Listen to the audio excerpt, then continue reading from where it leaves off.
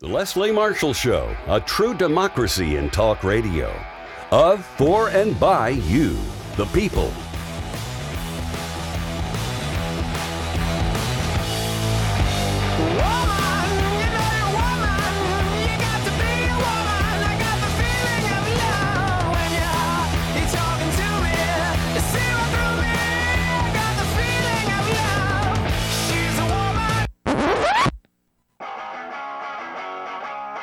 Live from our nation's capital, it's Deadline DC with Brad Bannon. Hi, I'm Brad Bannon, the host of Deadline DC with Brad Bannon. I'm a national Democratic strategist, a political analyst for news radio station KNX in Los Angeles, and a columnist for The Hill.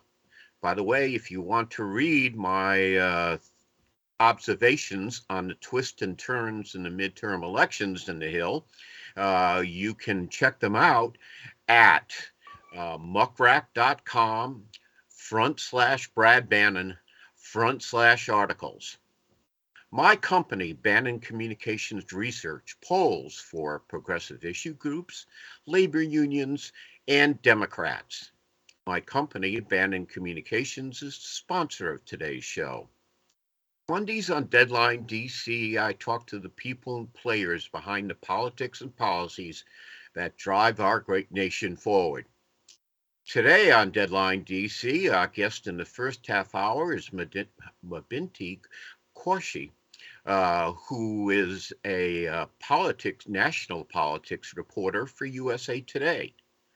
She's going to discuss the midterm elections in general and the U.S. Senate race in Georgia in particular.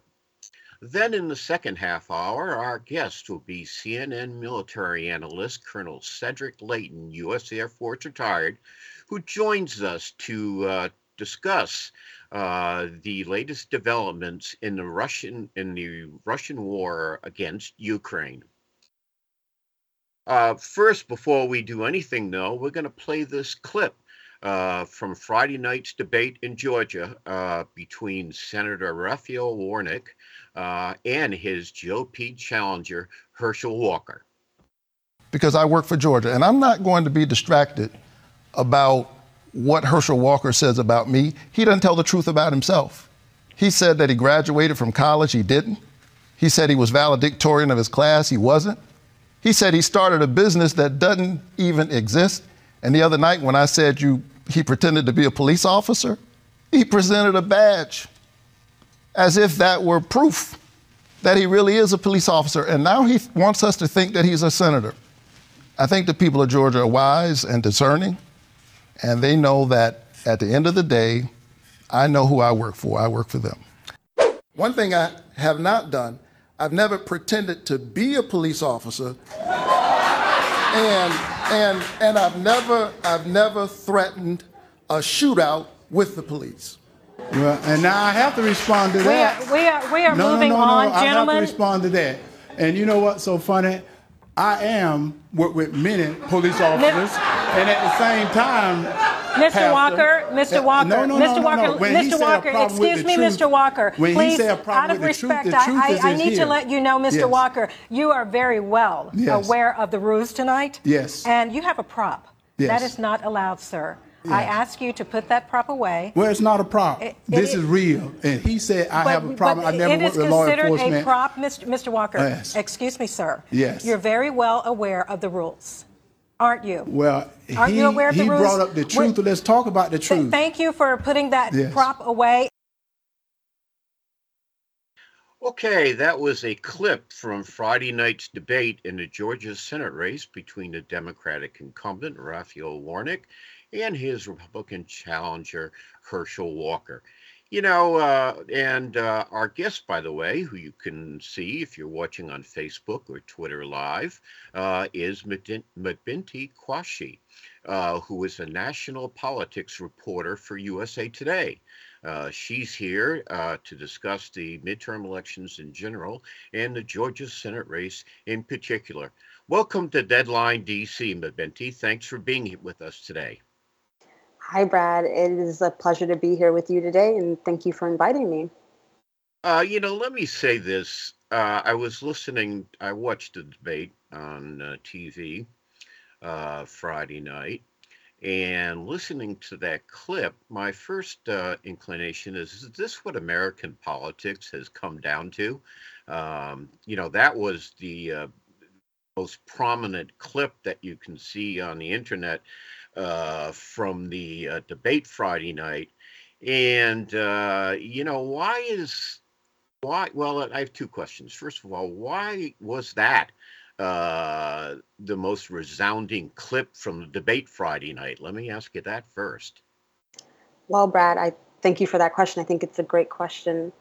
I think part of the reason why it's the clip that went viral is that I think there's been a perception sometimes that Democrats don't call out Republican hypocrisy.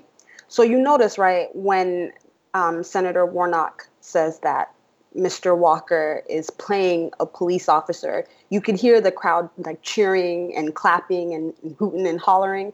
And so I think the Democratic base really wants to see some of their leaders get into the ring in the ways that Republicans have done in the past. If you remember, it's related. I'm just going to take you on a tiny bit of a tangent. But, when President Biden, when he announced the student loan debt cancellation, if you remember on his Twitter feed, he started calling out Republicans who took PPP loans and then were attacking the student loan debt cancellation. And that was a huge hit with the Democratic base. So I think part of the reason why that clip went viral is that the base wants to see and they want to know that their lawmakers are going to go to bat and they're going to call out hypocrisy, because we are living in the age of quote unquote fake news. And so I think that Senator Warnock willingly calling out Mr. Walker to his face, and plus the badge was it was a little comedic as well. And so I think it talks to the absurdity of the times that we are living in right now. Yeah, it's too bad that Mr. Walker isn't running for the Senate in Texas, because there's actually a TV show called Walker, Texas Ranger, and that would have been fit in right very well. Okay, let me ask you another question. Our audience is mostly progressive. I'm sure there are some conservatives out there, but I think most of our viewers and listeners are progressive. And one thing that I don't think progressives understand at all, and maybe you can help them out here, is that here you have a Republican candidate who is, walks under a cloud of scandal. As Senator Warnock said, he's made up things about businesses he started, being a police officer. And then, of course, there's the whole controversy over abortion and his, support for a woman who had an abortion, which he denies, I guess. Why is it that this race is so close when the Republican challenger is a walking scandal? And I don't think a lot of progressives understand it. I love that question. I have a few ideas. Okay. So number one, I figured you would. That's why you're on the show. Yeah. So I wasn't at the debate on Friday, but I was in Georgia at the first rally Mr. Walker held after the Daily Beast reported its news about him paying an ex-girlfriend to get an abortion. And I talked to a bunch of people who went to that rally, and let me tell you, not one person told me they wouldn't support Mr. Walker, even in the wake of the abortion scandal. And you know what's interesting to me is that a lot of people, when I asked, used their faith as a reason why they wouldn't not support him. They would say, well, Christ forgives people and everyone should be forgiven. And, he talks about faith. So one, I do think that people feel a real connection to him, especially because he talks about his faith. But I think also another underlying factor is that Republicans want to take back the Senate. They have been out of power for 2 years. And if they are going to take back the Senate, they can't afford to lose Georgia. So essentially, they can't afford to abandon Mr. Walker at this point, because to abandon him at this moment, 3 weeks before the midterms, is essentially to say, that the Democrats are going to keep control of the Senate.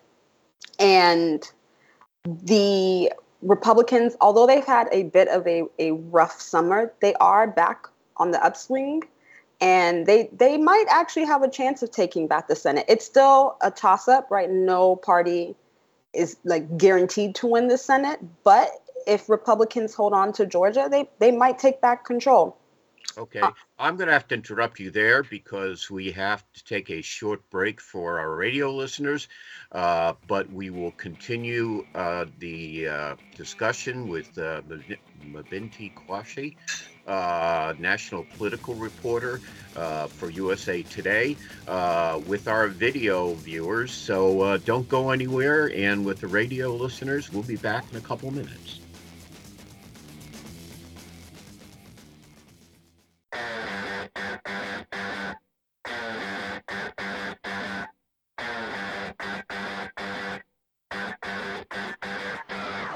Okay, welcome back to Deadline DC with Brad Bannon. In this half hour, we're discussing midterm madness. We only have 21 days or 22 days until the midterm elections. Our guest in this half hour is national political reporter from USA Today, Mobinti Qureshi. Mobinti, one of the things that this will give me an opportunity to segue from Georgia to the national picture.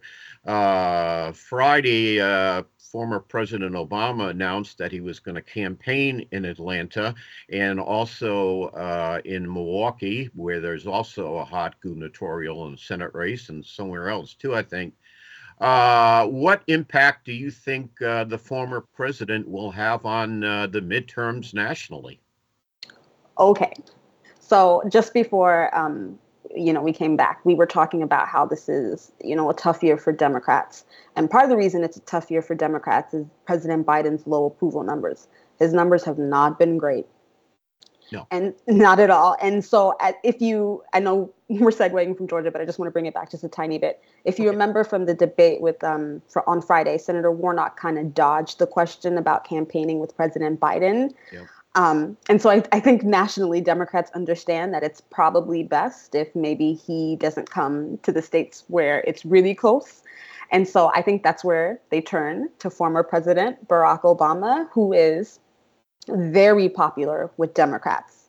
Him and former First Lady Michelle Obama, they're still very popular with the base. And if Democrats are going to hold on to control of the Senate or the House, they definitely need Black voters to come out again at record numbers. And President Obama still has a lot of popularity with Black Democratic voters. And so I think this is their way of maybe not necessarily sidelining Joe Biden, but maybe keeping him away from the campaign trail, but having someone with the gravitas and the popularity of the office of president. So they're turning to former President Barack Obama. Okay. Let me ask you another question about the midterms. It seems to me that when we started this year,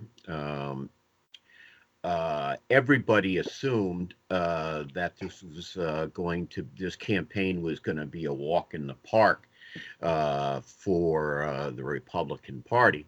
Mm-hmm. Then the situation changed significantly when the Supreme Court issued the Dobbs decision.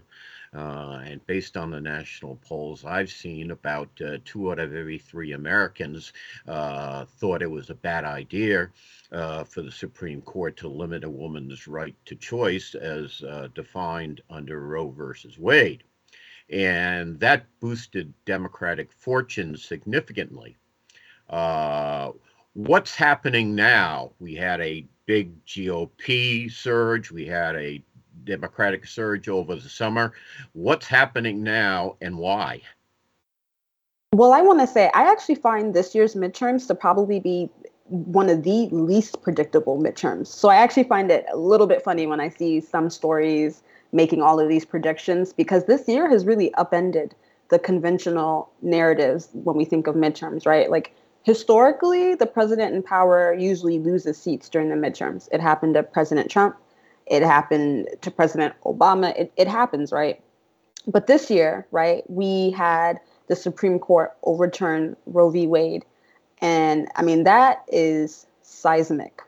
I mean, and we will find out after Election Day how much that galvanized women voters, suburban women voters, right? We saw in Kansas that, women might show up, and they might show up in ways that benefit Democrats.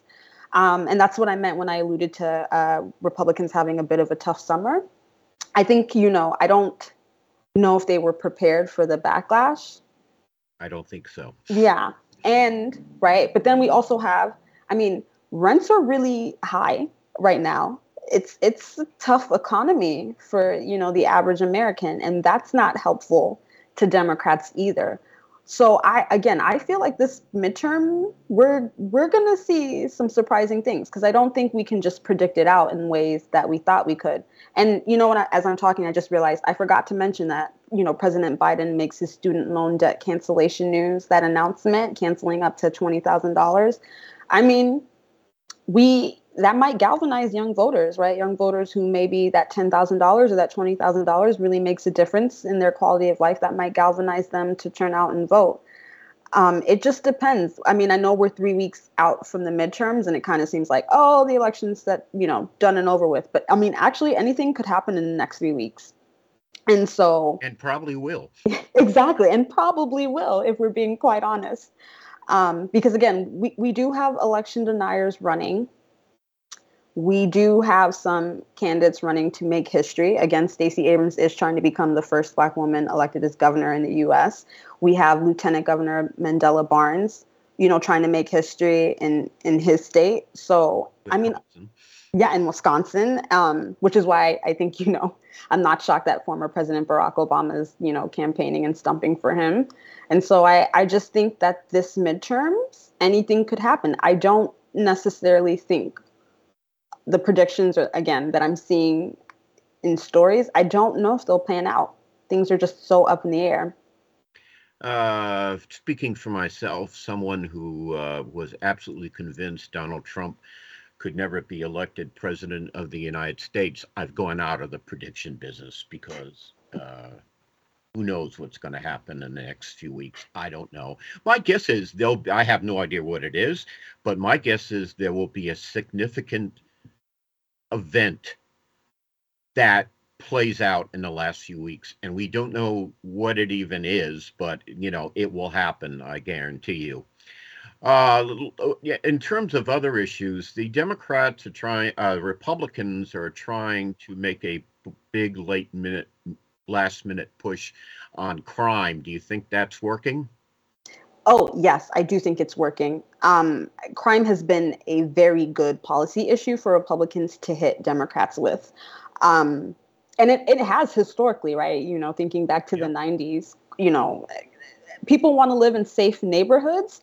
And if they feel that their political leaders are not trying or not helping them to have safe neighborhoods, they'll vote for their opponent in a heartbeat. And I think that's why we see, thinking of Georgia, I think that's why at the debate, we heard Senator Warnock talk about how he supports law enforcement officers. He touts that bill, that bipartisan gun safety bill.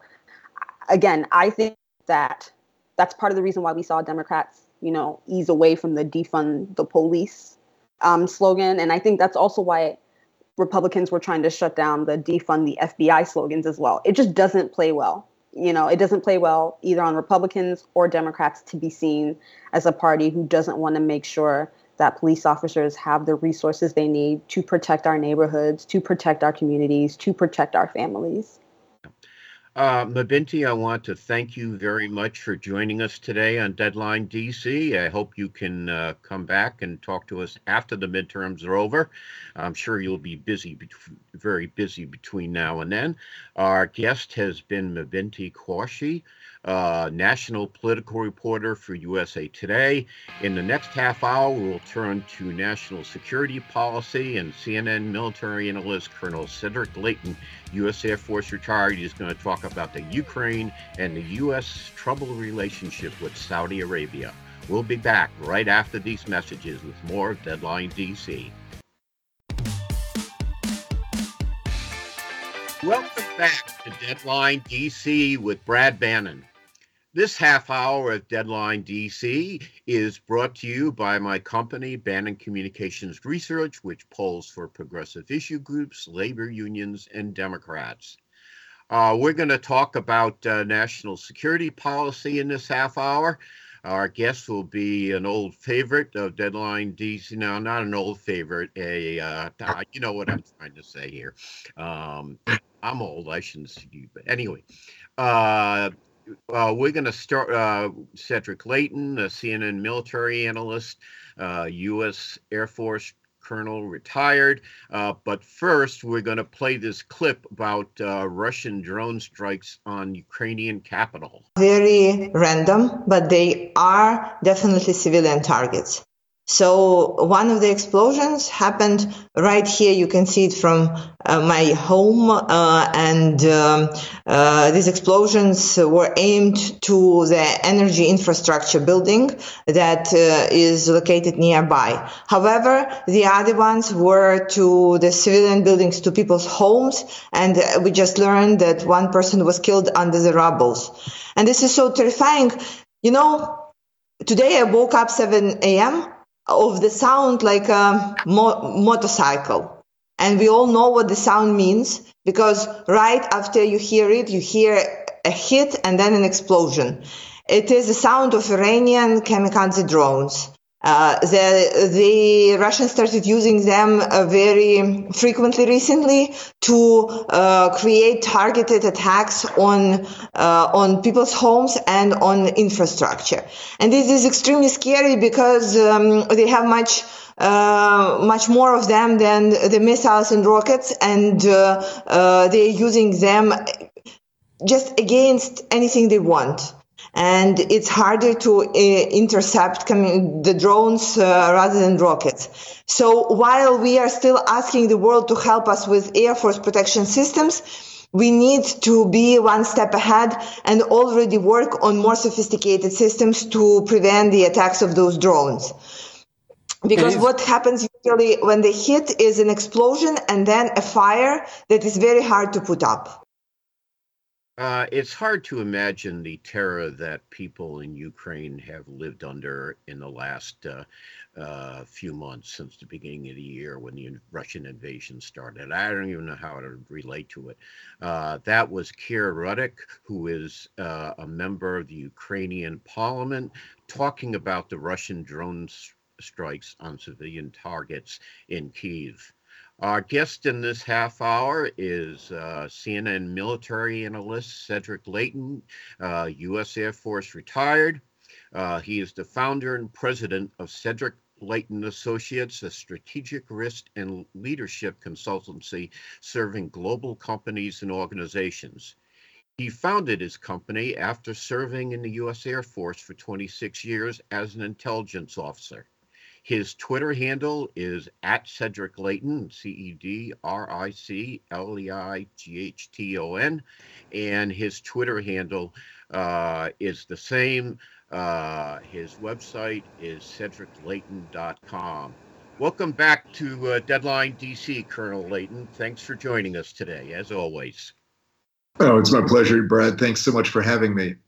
Let's start with Ukraine, since we played the clip. It seems to me, and if you think I'm not, please tell me if you agree or disagree, that the Russians, and especially Vladimir Putin, are increasingly desperate. They're launching drone strikes on civilian targets in Kyiv. They are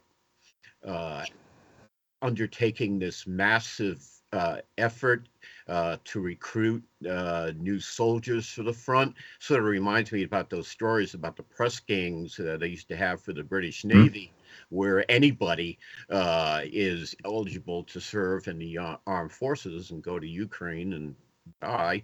And he's even threatened nuclear strikes.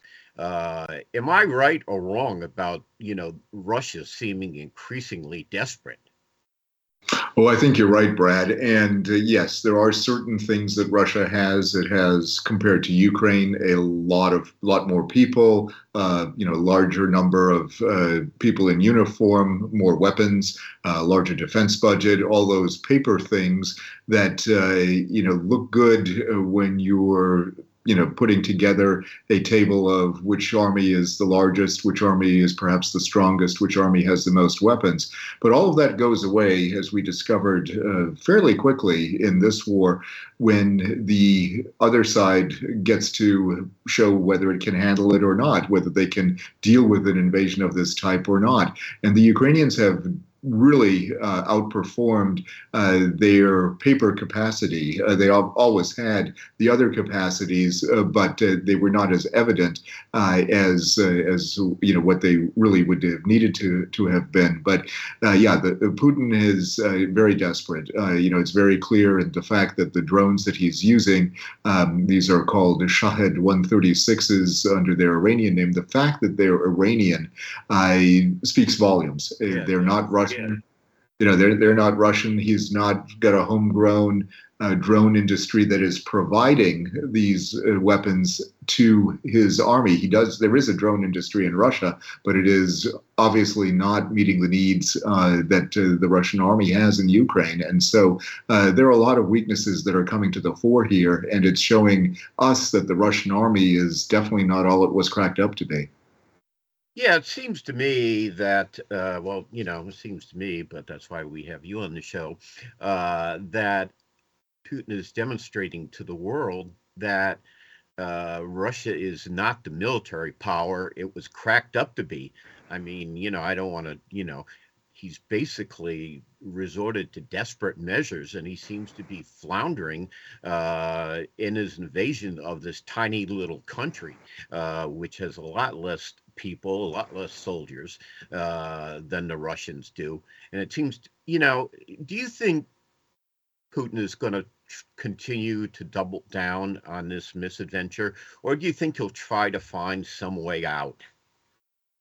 I think he's going to try to do both, which sounds really bizarre. I mean, nobody, if you and I were, negotiating something, we would never do that. We would never. Neither one of us would be like that. But the way this is playing out, you can tell that Putin is reaching out to folks as diverse as Elon Musk and various political leaders, such as Turkey's Erdogan, Hungary's Orban, and a few others out there. He's kind of figuring out, testing the waters to see what he can get and how he can peel people off of the alliance, the Western alliance that has been created largely by the Biden administration and NATO. And that speaks volumes, of course, to their diplomatic aspects here. But when it comes to what Putin is trying to do, on the one hand, he's looking for this off-ramp. On the other hand, while he's doing that, he is also trying to find ways in which to prosecute the war. And in his mind, and in the Russian army's mind, the way this is working is, if you can't go after the Ukrainian military, if they prove to be elusive, you go after the civilian targets. And they never really put the civilians off to the side as a no-strike zone. They were always within the strike zone of Russian armaments ever since the start of this invasion. So that was one of the things that they're continuing to prosecute. And what it means, Brad, is that he's kind of taking I guess what I'd call a dual-track approach to this whole thing. Get what he can, but at this point, he's trying to find some kind of a face-saving way to get out of this, but face-saving means he can't ever show that he was wrong, or that he made a mistake, or any of those kinds of things. There's no modesty with someone like that, and that's what we're dealing with here, I think. I'm going to ask you a question, and we only have a minute left before we go to break.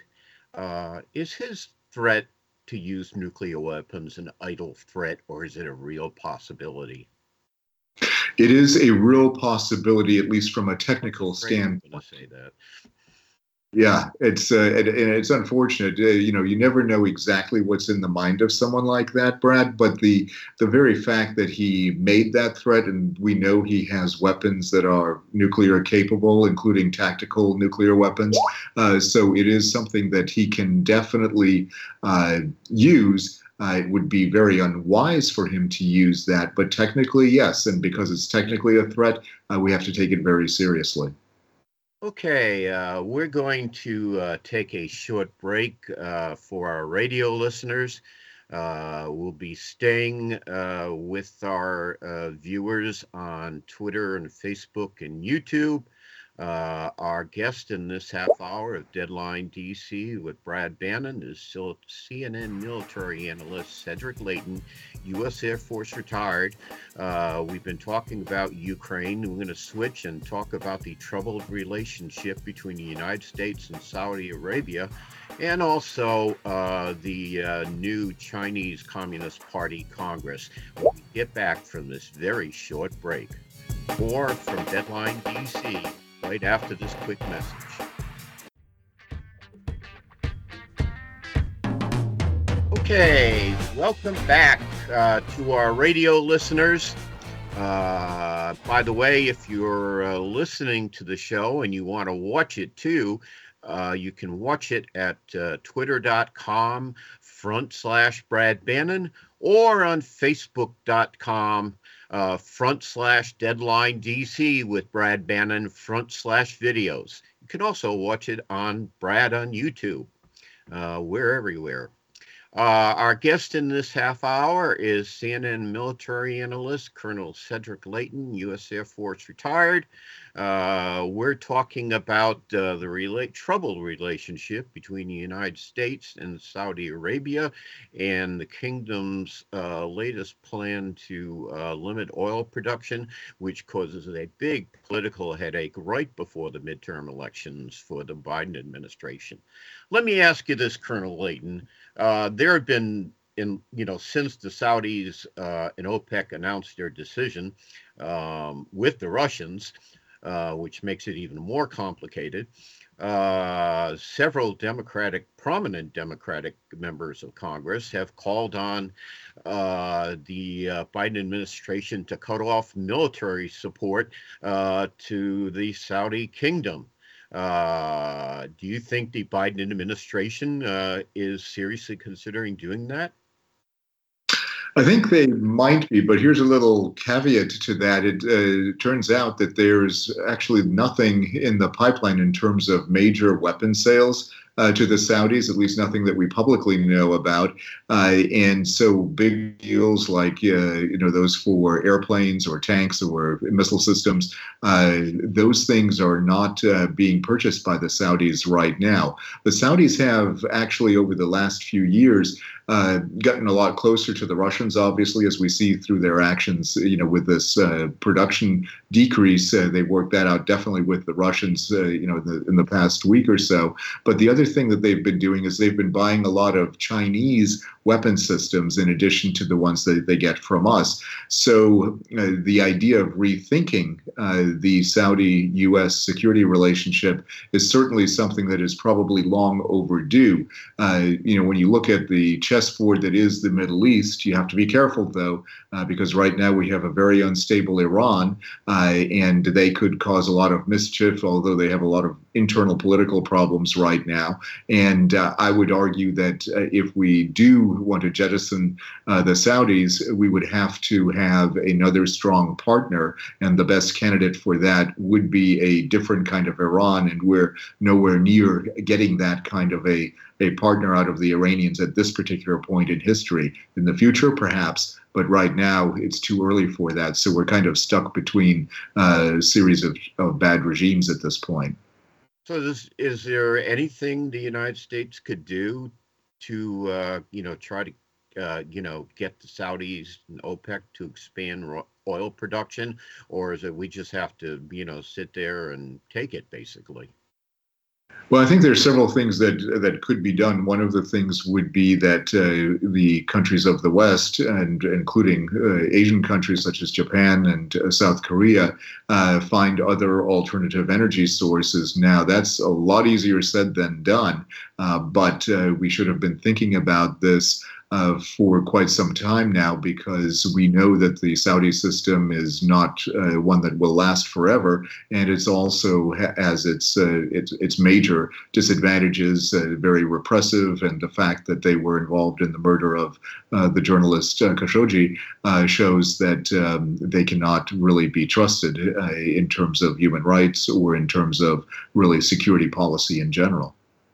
I didn't plan on asking you about this, but since you brought it up, there's been a lot of attention in Iran from the West on the demonstration from women in Iran who were trying to get out from under the strict Islamic strictures on women. Do you think that there's going to be the women in Iran will make any progress, or is it just pretty much a dead issue? I don't think it's a dead issue. I think the question, Brad, is whether or not the women and those who support them in Iran are going to be successful this time. They almost made it back in 2009 with the so-called Green Revolution, but that fizzled and the current regime was able to stay in power. That is a likely outcome, unfortunately, if you look at the statistics of how regimes have changed in the last few years and whether or not they actually do change, even with popular demonstrations. But there's something about this that, at the moment at least, feels a bit different. And it is certainly possible. It does remind me of 1979 when the Shah was toppled and the previous revolution in Iran occurred. So it is possible that something big could happen here. I think we have to be ready for that. I think we should do what we can to stand by the people of Iran. But it's going to be, something where a lot of outcomes are possible, and we have to be prepared for any one of them to happen. Okay, and finally, I do want to talk about the People's Republic of China. The Communist Party Congress is meeting, and the Chinese are making very threatening noises about taking Taiwan. What can you tell us about that? So this is the 20th Party Congress, and Xi Jinping, the current leader of China, is going to, in all likelihood, ask for a third term. And that, given every leader since Mao, is basically an unprecedented thing. It kind of, if there's an analogy that one can use, it's kind of like Franklin Roosevelt, when he grabbed his third term and then it went on to start a fourth term back in the 1940s. This is kind of the Chinese equivalent of that. There is some opposition to it, but it's opposition that you don't see within the Communist Party. It's outside of it.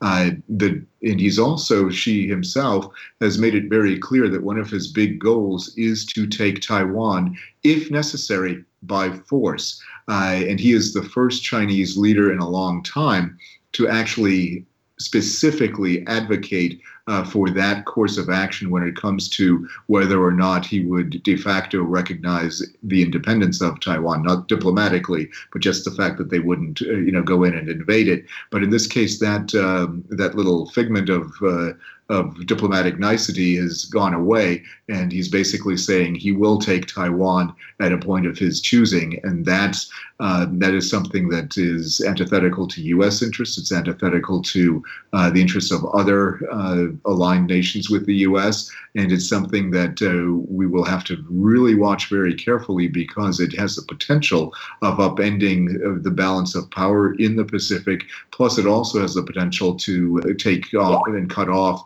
the chip, the internet chip, IT chip supply, because a lot of that does come from Taiwan. And if the Chinese get control of that, that could have significant impacts on the global economy. If the Chinese decided to invade Taiwan, I assume the United States Pacific Fleet would get involved. Can Taiwanese, with the U.S. help, resist an invasion from China? Would it lead to a major war? What? I think the possibility of a major war is certainly there, and it's going to be, we have to do everything that we can to avoid that. If the Taiwanese, establish themselves as a kind of porcupine-like entity, which it makes it very hard to conquer, kind of like what the Ukrainians are doing, that then becomes something that would give the Chinese pause. They might be so emotionally invested in the idea of taking Taiwan that it might not matter, but every effort has to be made to make it seem really hard for them to do this kind of an operation. Now, if they're going to do it, would it be a good idea to do it now while the United States is sort of hunkered down in supporting Ukraine and all sorts of troubles in the Middle East, or are they just going to play a waiting game? I think they're trying to see what happens next in Ukraine. Ukraine is kind of serving as a model for President Xi to see, how he should potentially handle things when it comes to Taiwan. Of course, they're very different systems, very different countries involved, but he's watching the U.S. reaction when it comes to Ukraine, and he will make several calculations. In some ways, it's a bit analogous to the period running up to December 7th, 1941, when the Japanese were in a somewhat similar position to the Chinese. The Chinese are in today, and that is something where the Japanese took the gamble and attacked us, thinking that we would not react. The Chinese had best be careful. Even if we're preoccupied, we have a tendency to very quickly galvanize against threats like that. Okay, Colonel Leighton, thank you very much for joining us today. It's always a pleasure having the show because we don't spend enough time talking about national security policy. I want to thank our guest today, McGinty Quashie, national political reporter for USA Today, and Colonel Leighton, and a tip of the hat to my executive producer, Mark Grimaldi, for making sure the trains run on time and we stay online. We'll be back next Monday with more of Deadline DC with Brad Bannon.